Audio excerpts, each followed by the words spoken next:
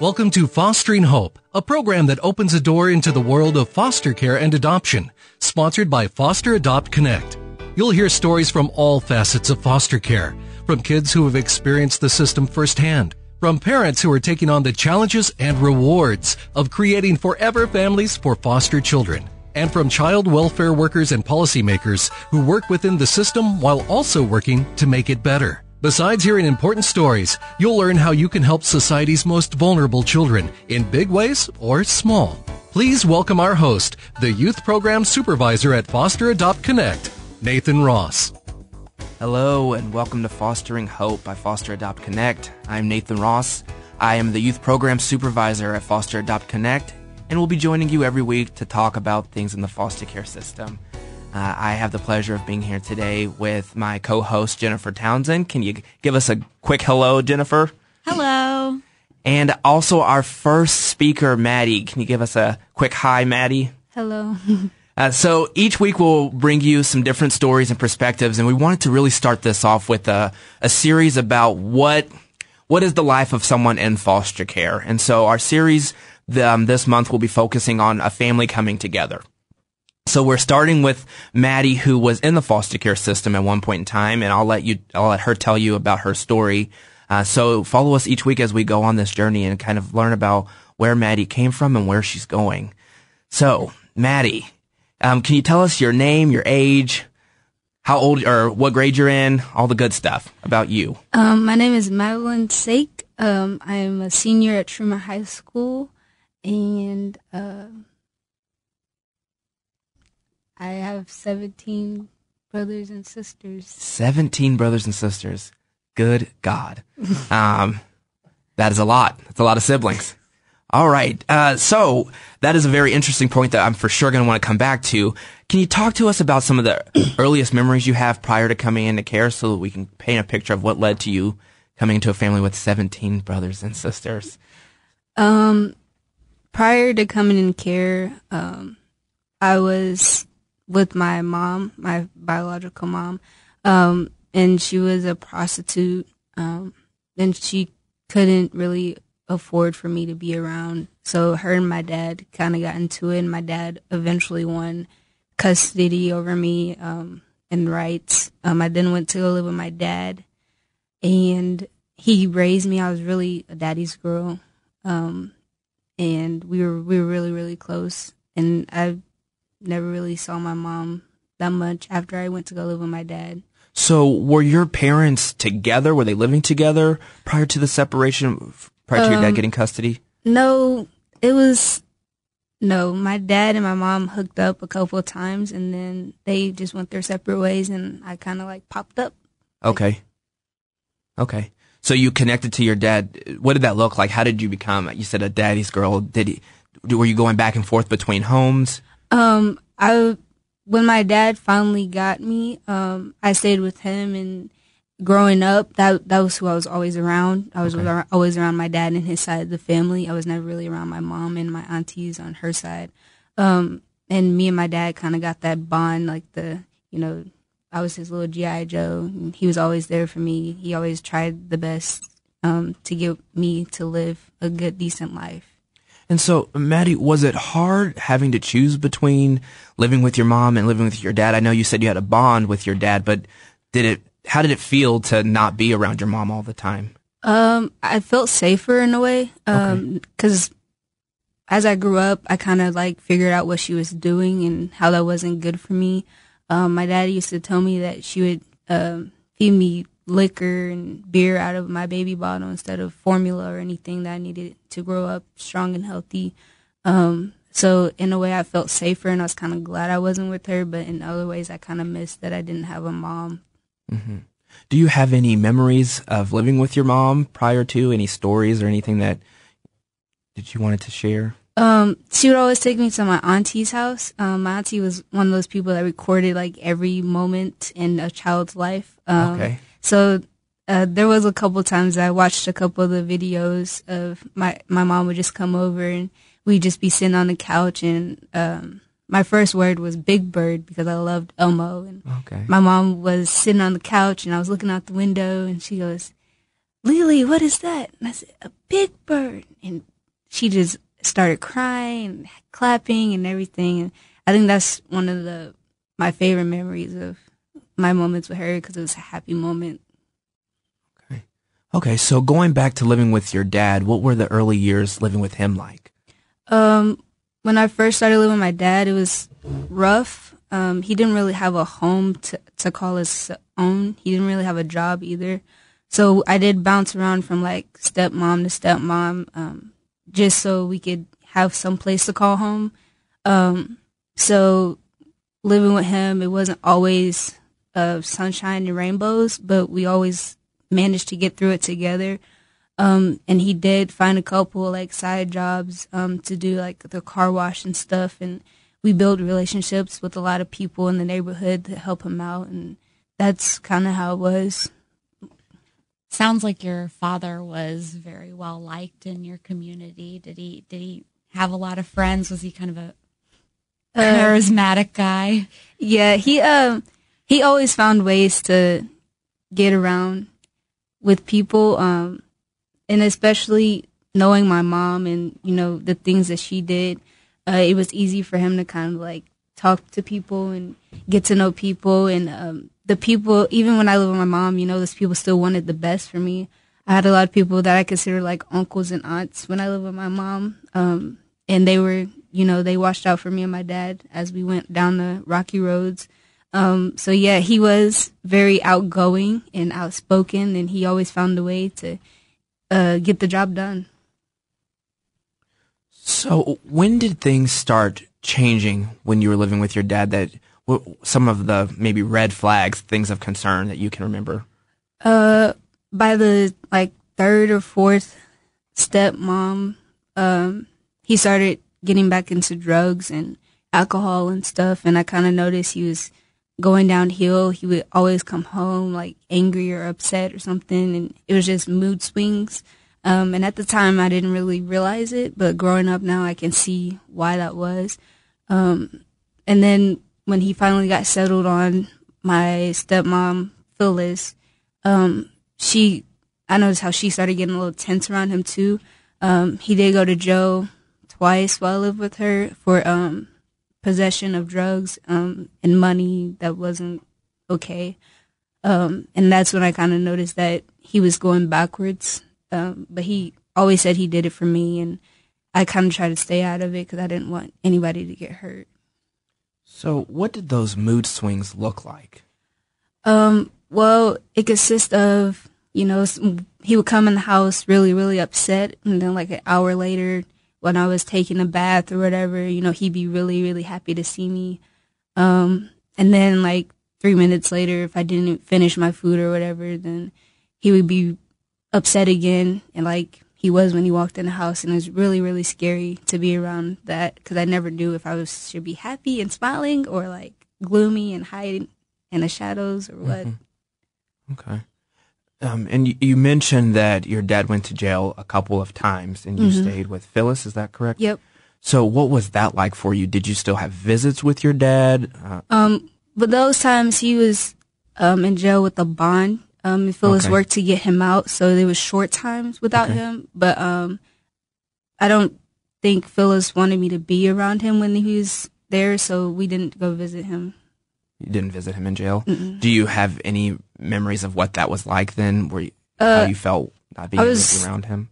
I was really scared to say, because I was always around my dad. I've always been with my dad. So with being without him and then being with a strange woman that we just met, and, you know, she's taking good care of us. But I think that's the moment when I built the most relationship with her, is when he was gone, because I got to know a lot about her. She got to know a lot about me without him really, you know, having to say or giving us a script to go by. Mm-hmm. And I think that's mostly why we stood around her the longest, was because, you know, she was always there. Like, even after he got out of jail, she was always there. Like, what do you need? Can I help you with this? Can I help you with that? And it was just really helpful to have her around as that mother figure in my life. Yeah, and you just actually brought up a question that I was thinking as you were talking about this. You said that she was like a mother figure for you. Mm-hmm. Do you know where your birth mom was while your dad was going in and out of jail? Yes.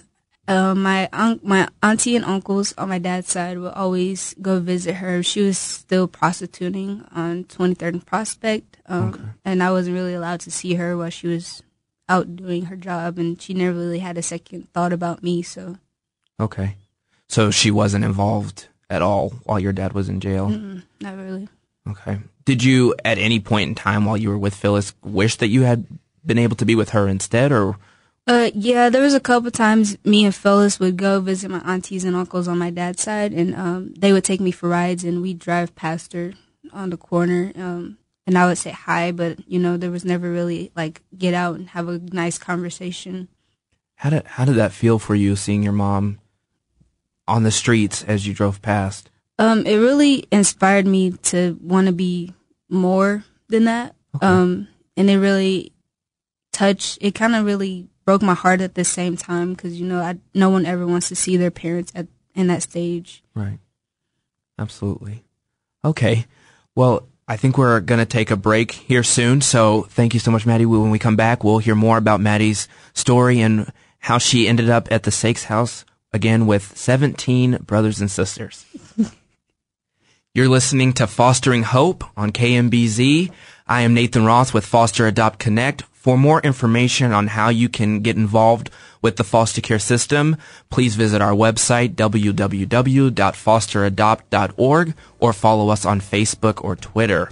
You can also reach me via email, nathan@fosteradopt.org, or call our office number, 816-350-0215. We will be back with more about Maddie in just a second.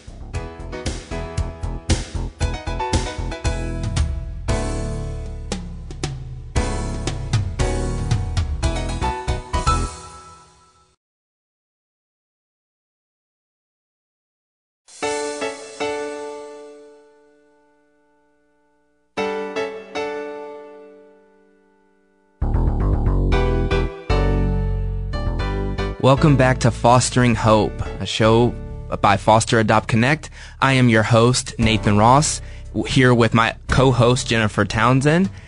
Before we went on break, we were talking about Maddie's story and what led to her coming into care. And Maddie was talking about living with her biological father after he separated from her mom and what that was like. And so she had mentioned some times that he went to jail because of drug possession and things like that. And so really we're going to, as we continue moving forward, we're going to talk more about what changed in your family dynamic and Maddie's family dynamic that led to her coming into care. So, Maddie, I realized that I failed to ask your timeline for the questions or for when different stories happened. So how old were you when all of this was going on? Do you know, how old were you when your mom and dad separated? I was around the age of 1-ish. Okay. Okay. So that explains why there are so few memories with your birth mom. Mm-hmm. Okay. And then how old were you the first time that you remember your dad going to prison? Around maybe 5. 5. Okay. Wow. All right. And when did you come in? How old were you when you came into care? I was around the age of 8. 8. Okay. So you lived with your dad for about 6 years, 7 years prior to coming into care. Okay. Okay. So can you talk to us a little more about what that was like? You mentioned that your dad had some mood swings and that you never knew which dad you were getting. Sometimes he was the happy dad who was loving and led to that daddy's girl, and sometimes he was the scarier dad that made you worry that you needed to be out of sight, out of mind. Can you talk more about when did that start shifting to more of the scary dad? A lot of times it was whenever something bad went at work. And we would always know because he would come home and he kind of would just keep to himself as best as he could. But as a little kid, you don't really notice that reaction when they walk in the house. So I would always, hi, Dad, and start a conversation. Mm-hmm. He would just shut me out. And as a little kid, I always thought oh man, I'm in trouble again. What did I do? I didn't kill anybody on the playground today after school. So, and it was just, it kind of took me a while to kind of notice that I kind of felt like he didn't want me there or I wasn't needed anymore. Yeah, and I myself was in foster care. I remember as a child having to navigate what mom I was getting. And so I definitely can relate to that piece. But I also, you mentioned, when things didn't go well for your dad. So I know for my mom, being a single parent, she was working 3 jobs. We were at home quite a bit by ourselves. Did you ever have experiences where you were left alone without your dad? There's once or twice when I didn't have a mom around or someone to watch me. As a little kid, we always had neighbors or someone who was always checking in on me. So yeah, but my dad really didn't have like a dedicated job. It was just kind of hustle and flow, like whatever he could do to make money. Do you remember what types of jobs he did? Yeah, he worked at a car wash for the longest, and that was the best job for him. I think he also did sell shoes and clothes with my uncle before my uncle became a pastor. And then for a little bit, he sold drugs with my mom. Okay. Do you remember what types of things didn't go well? You said when things would go wrong. Do you remember what types of things? Is it when he didn't have money? Was it those types of things, or was it business plans? I think it was mostly when we didn't have money, because it was stressing him out about how I was supposed to make it through the week or whatever. And also especially around the time that he was kind of trying to find a new woman to go to. If he had a plan in sight and it didn't work, then he would have to reroute, and that didn't always work out. And it would just throw him off for a long, long time. Mm-hmm. Oh. Were there other children in the home when you were living with your father? Occasionally it was me and my big brother, Bo, but my brother is older than me. So around the time he started getting ready to graduate and go to college and everything, he kind of like slowly disappeared out of my life. My brother Lance was around, but I don't really remember him being around that much. And then I also had a couple like cousins that would come around and help watch out for me while I was, struggling to stay with my dad. Were you usually the youngest one in the home then? Yes, I was. I was the youngest at the time, but I also had little nieces and nephews that I would help watch. Okay. And you've mentioned several times now that your father had multiple women coming in and out of his life while you were growing up with him. And it reminded me of, again, my birth mom, and I knew she seemed to always struggle between how to parent and how to maintain a relationship with a boyfriend or a significant other. Did you ever feel like you were fighting for your dad's attention between his women of choice? What was that experience like for you? As a little kid, I never had to fight for the attention. I think the women mostly got with my dad for me. I was a cute little chubby thing running around in diapers. There was a lot of women who did try to, kind of convert his attention away from me so that they could, get what they wanted from him. But not a lot of times did I remember seeing that. A lot of women did come in and try to take me away from him. And that never ended well. Can you talk to me a little more about why they tried to take you away from him? Yeah, one woman, she couldn't have kids of her own, I don't think. And so when she met my dad, they hit it off. And there was one night I went to go stay to her house, and my dad went somewhere. I don't know where he was, but he left for like 2-3 days. And when he came back to get me, she wouldn't let me leave. So my dad did have to go get my aunties and stuff, and they had to take me out of the house physically. And the cops were involved in everything, but she did try to keep me away from my dad. Oh my gosh, that must have been scary, not seeing your dad for 2 or 3 days. And it was kind of cool for me because, we did like make cupcakes and stuff, and I was little. She bought me a whole bunch of like toys and stuff to keep me away from all the stuff that was going on. But it was scary when, she started threatening my dad, and she hid me in the basement and everything. Like, she was really determined to keep me away from him. Do you remember anything that she said while she wasn't giving you back? Did she say anything as to why she wanted to keep you? She said that as a little kid, I should not be around the violence that I was involved in my life, and that a kid of my demeanor deserves better. And at the time, I was thinking like, oh, I got the best life ever. Yeah. My dad is still around me, and she said that she grew up the way that I did, and she was not going to let me go back to that lifestyle. And that's what kind of started the big argument. And there was I think there was a day after that I kind of did stay with her. Mm-hmm. But then my dad was always like, I need her back. Wow. So it sounds like she thought she was trying to keep you safe. Yeah. And so she was determined to do that. Yeah. That's very interesting. And you said your dad still let you visit her after that incident. It was one time after that. I think my dad was drunk or high or something, and he didn't know what he was doing. But yeah, I did go back over there once or twice, and then always went back home after that. Okay, that's very interesting. And I know that we often hear stories about the hard things that lead to kids coming into care. And so when we come back from break, I really want to start getting into some of those happier times. It seems like you have a lot of fond memories with your dad, so I want to explore that after we return from break. We'll be back with Fostering Hope.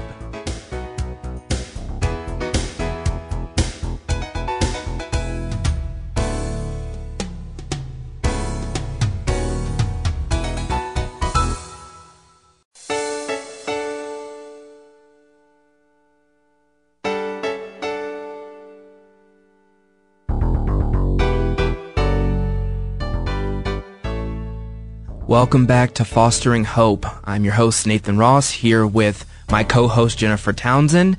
We've been talking with Maddie about her experiences leading up into care.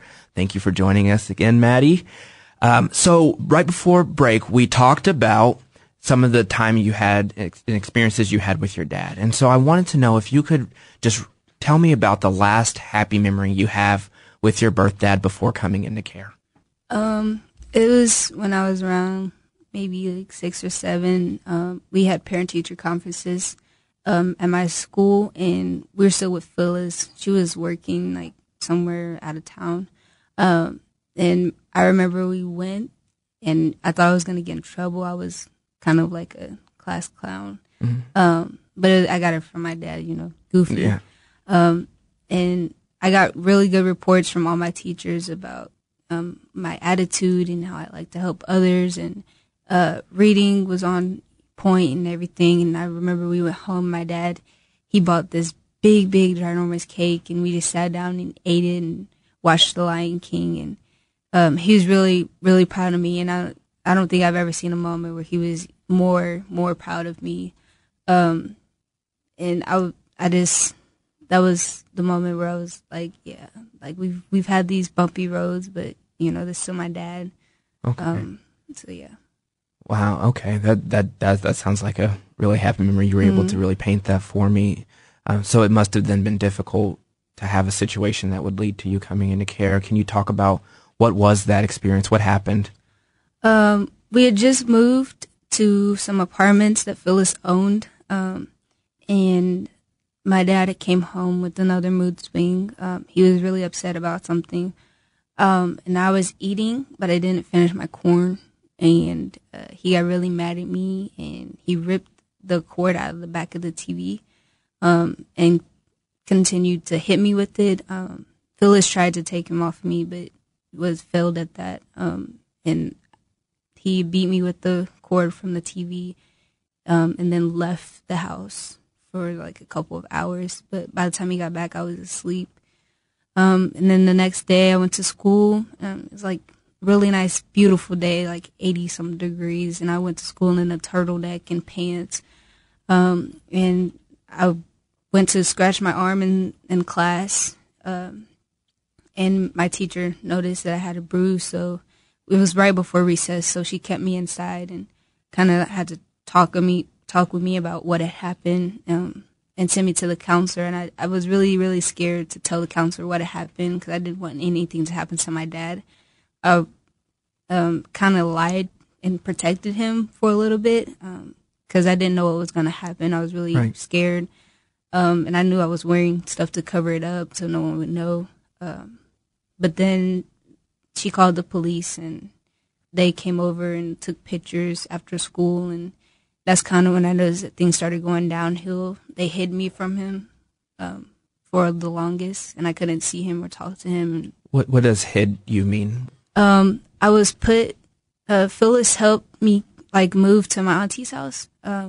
And is that on your dad's side? Sorry. Yeah, okay. On my dad's side. Okay. And they all knew what was going on, and they knew I couldn't be within 100 yards or something of him. And so he tried to find me, and Phyllis wouldn't tell him where I was. So I was with my auntie, and anytime he came over, I had to go out a back door, or I had to hide in a closet or something. I just couldn't see him at all. Okay. And so how long were you with relatives before you came into your first foster home? Right after this happened, I was placed with my auntie Monica. Okay. And she was, the first time that I was introduced to the system. Okay. The foster care system? Yeah. I was put with her as a relative placement. And everything was going good, but then she started kind of struggling financially. Okay. And so she started taking that anger out on me, and she would kick me, and I slept on the porch a couple times. Didn't have very much food to eat. I would eat scraps from them what they ate from dinner. So I would always have to wake up in the middle of the night and find food to eat, which was mostly bologna, cheese, raw hot dogs, stuff like that. And I had a therapist, and I told my therapist what was happening, and she proceeded to move me out of my auntie's house and put me with my first placement. So you only lived with your aunt before you came into your first foster home placement? Mm-hmm. Okay, and that sounds extremely overwhelming. I know my own experience, and for me, we didn't have family that we went to prior to coming in care. So for you, even though your aunt was hurting you and not able to take care of you, what was that like, being moved from your aunt's home, someone that you knew, to a stranger's house? It was really scary because they just took me there, dropped me off, and the lady wasn't very nice. She had kids of her own. She favored them more than us. Okay. But it was better than being abused. She never really laid her hands on us, so it was better that we were in a safer environment, but mm-hmm. it was still scary. Scary as well. Yeah. Going back a little bit, were there any other relatives involved after you came into care, but before you were placed in your first foster home? I know you had mentioned a uncle that was a pastor, did you say? Mm-hmm. Were they involved in the case at all? No, they weren't. My uncle, his wife was sick, so I didn't get to go with him. He couldn't afford it. A couple of my other aunties wanted to, but they didn't pass their background check. My brother wanted to, but he was in college. He wasn't old enough. I think a lot of people did, but they just didn't know how to reach or whatever. Were you able to stay in contact with these people even though you couldn't be placed with them? Yeah, some of them, yes, but not really all of them. And when I was with my auntie, I did go see my dad in jail once before, but that was it. It was kind of like goodbye. Mm. So, what did you know about what was going on with your dad while all this was happening? Did they talk to you about when you were going to go back home? Did any of those conversations happen? When I was on my first placement, no. Your first foster placement? Yeah, I didn't know anything. When I was with my auntie, I thought it was because of what he did to me. Okay. And that was really what they left me with. Was all I knew was it happened, and then I wasn't there anymore, and he was in jail. So do you remember what you thought was going to happen then? I know sometimes kids, when they aren't given information, they make up scenarios for themselves about what must be going on and what's going to happen. I thought that eventually I was going to go back home, but I didn't know that other people had planned differently. How long was it? How long were you in care before you realized you weren't going to go back home? Or did you go back home? I did not. Okay. But when I got to my second placement is when I knew that I wasn't going back home. Okay. And what was that experience like for you? My second placement was a really nice family. They were Muslim. So it was a new change for me in my life. You know, never been around a Muslim person. Living with them was really unique experience. The lady owned a daycare, and it was in their basement, and I kind of stayed with them. I kind of helped her during the day until I could get back in school without my dad being able to track me or find me or anything. And that was a really cool experience. They really cared for me. They were really wanted me to be involved in their family and be a member of their family. So it sounds like you had a new type of safety that you might not have felt when you were with your dad. Did you find yourself torn between being happy in this home and still having loyalty for your birth dad? Yeah, I still had the hope that I would go back and be able to see him and have a relationship with him. But also at the same time, I was kind of looking forward to this new life that people were giving me the chance to, you know, relive and, you know, be able to be safe and have new opportunities that I could reach. Yeah, absolutely. And I know, like, again, for myself, when I first came into care, without knowing if we were going to go back to live with my mom, I did a lot of things to push people away so that I could get back home. Did you experience any of that in your first two foster homes? Yeah, there was a lot of times where I would do stuff like steal or whatever, and I would lie about it, hoping that they would, you know, leave me or, you know, just leave me alone and give me back to my dad, so it would reverse the process. But I mean, they really cared, and they were not gonna give up. And it really put me in awe, you know, that they were willing to go through all this stuff for me just so I could be safe and feel loved. Yeah. So it sounds like then for the first time again in your life, you had people that they weren't negatively interacting with you just because you did something. You didn't have to worry about being beaten or not having enough of food or protection just because you did something bad. So that sounds like a big conflict between what you were used to, you know, having your dad and being loyal to him, but also wanting to have this new safe environment. So did you talk to your dad at all? I know you mentioned a little bit that you didn't see him. Were you able to have any like supervised phone calls or anything? No, my caseworker changed a couple of times while I was with my second placement, but they didn't really talk about him a lot.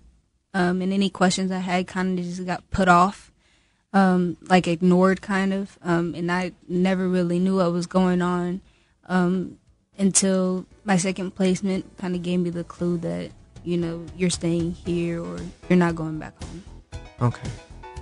Wow, that sounds like you had a lot of stuff happening in your first few years. All right, well, we'll hear more about that when we come back. Thank you for listening to Fostering Hope.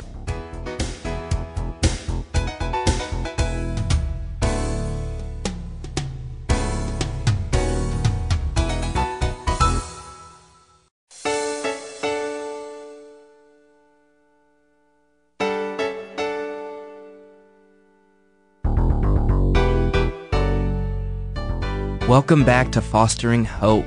I'm Nathan Ross here with my co-host Jennifer Townsend.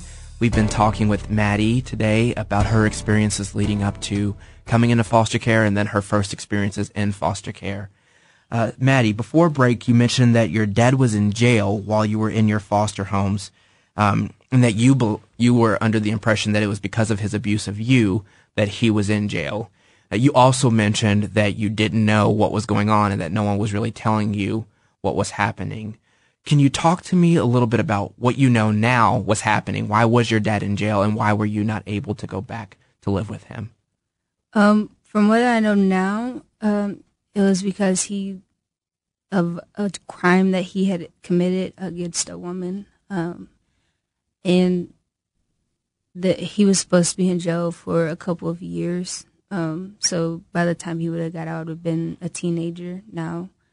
And no one wanted me to wait for him that long. And honestly, I'm glad they didn't, because I kind of like having a family. So when did you find out about the crime that he committed? Were you in those first 2 foster homes still, or was this a long time after? This was towards the end of my second placement that I found out about the crime. So you said it was in the second home, or was it in your pre-adoptive placement? Pre-adoptive, yeah. Your pre-adoptive placement that you found out what happened? Yeah. So then in the second homes, you were still under the impression that the abuse led to you Yes. being in care. Were you mad at your dad through all of this when you were in these 2 homes? No, because I thought it was because of me, so I put all the blame on myself. Instead of giving him responsibility, it was kind of like I snitched on my dad, and I felt bad about it. But later on, after I found out what had really happened, the anger did start to build up. The anger towards him started to build up? Yeah, a little bit. Okay. And was that in your pre-adoptive home then that you Yeah. started to experience that? Okay. And so you mentioned again before break that you were in a home that sounded amazing. You were stable. You were able to get the attention and family atmosphere that you wanted so long. And then you found out you were going to move again. Do you know what led to that move? I found out I had a sister, Oh, wow. An older or younger sister? younger. Younger sister. Okay. So that actually is a perfect place for us to take our break. Maddie will join us in 2 weeks to continue her story, and we'll hear from her mother, her adoptive mother, next week as she talks about their life before Maddie came into their home. I just want to thank you again, Maddie, for being here with us today. You have been amazing, and I know how scary it can be to get on any show or talk to anyone about what happened in your life. So I just want to thank you so much for giving us your time and letting us hear about your incredible life. Thank you. We'll see you again in 2 weeks. Wow, what an incredible young woman. It is amazing that she was able to sit up here with us and talk about such hard things with us. So again, I'm here with Jennifer Townsend, and we wanted to just talk about our purpose for being here and what we're hoping you all get out of this. The goal for us each week is to provide an in-depth perspective of what the foster care system is like.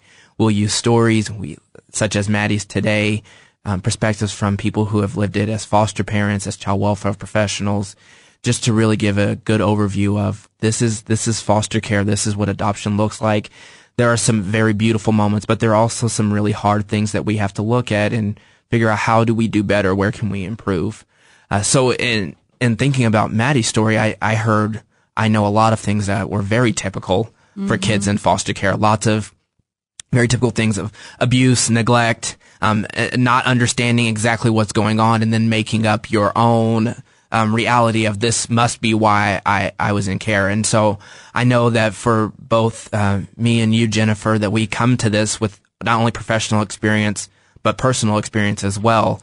So for me, as a foster care alumni and someone that was adopted, I was absolutely able to relate to those typical experiences, the abuse and neglect, which I will share more as we have different stories on our show, but also then that anger and the loyalty and not understanding why I wasn't going home, not understanding where I was going to go to next, having curveballs thrown at me. I didn't find out that I had a sibling that I didn't know about, but I definitely had some curveballs and realizing that I was moving to different homes. So for you, Jennifer, what are your professional and personal perspectives that lead to the more atypical things that were in Maddie's story? Yeah, as much as her story sounded like so many others of children that I've worked with, a couple of things stood out to me. I know as a foster parent, hearing that she was so in the dark about what was happening with her case and with her father and maybe with some of her other relatives, that really stood out to me as an atypical experience. I know I'm a foster parent myself, and I have very young children in my home. The oldest child is not yet 3, and yet we do have conversations with them about what's going on in an age-appropriate way.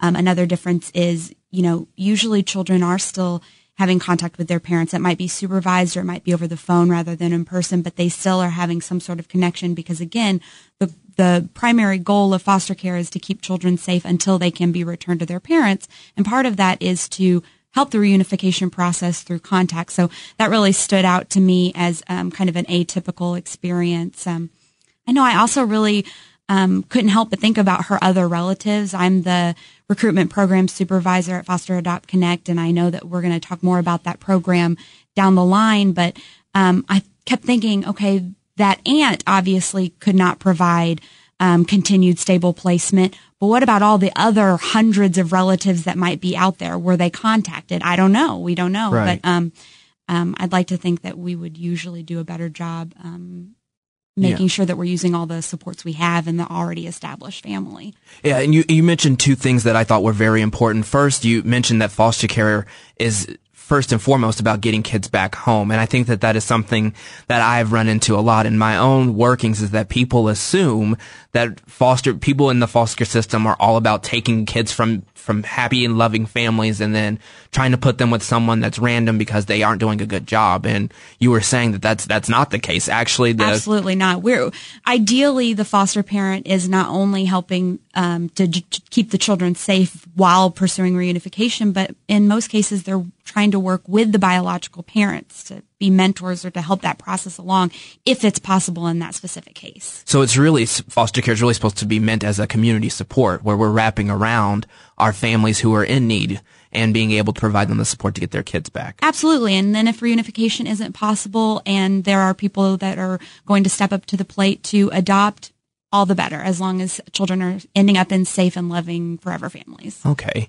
You also mentioned having the age-appropriate conversation with your 3-year-olds. And so what does that look like? I can imagine if I'm listening to this thinking, well, how do you tell a 3-year-old that their dad is a pimp and it beat their mom and is doing drugs? How does that conversation look, So what does that look like as a parent? It depends on the kid. We have a lot of conversations about mommy and daddy and our love for visits, but that they need to live with us right now and that we're going to take care of them. And we talk about what that looks like. And for them, that looks like, they eat with us and they have their bedroom and just kind of getting on their level. And that's different from child to child. I have 2 kiddos that are younger than that child that we can't have as much of a conversation with them. But my preschooler, he sees that and he sees that we're on the same team. We're all on his team, and that's really important. Wow, incredible.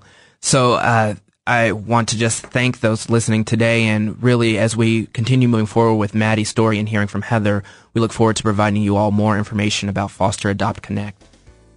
You've been listening to Fostering Hope, brought to you by Foster Adopt Connect, a comprehensive regional support and advocacy center for abused and neglected children and the families caring for them. To learn how to become a foster parent or how you can help vulnerable kids in other ways, visit fosteradopt.org or follow Foster Adopt Connect on Facebook and Twitter.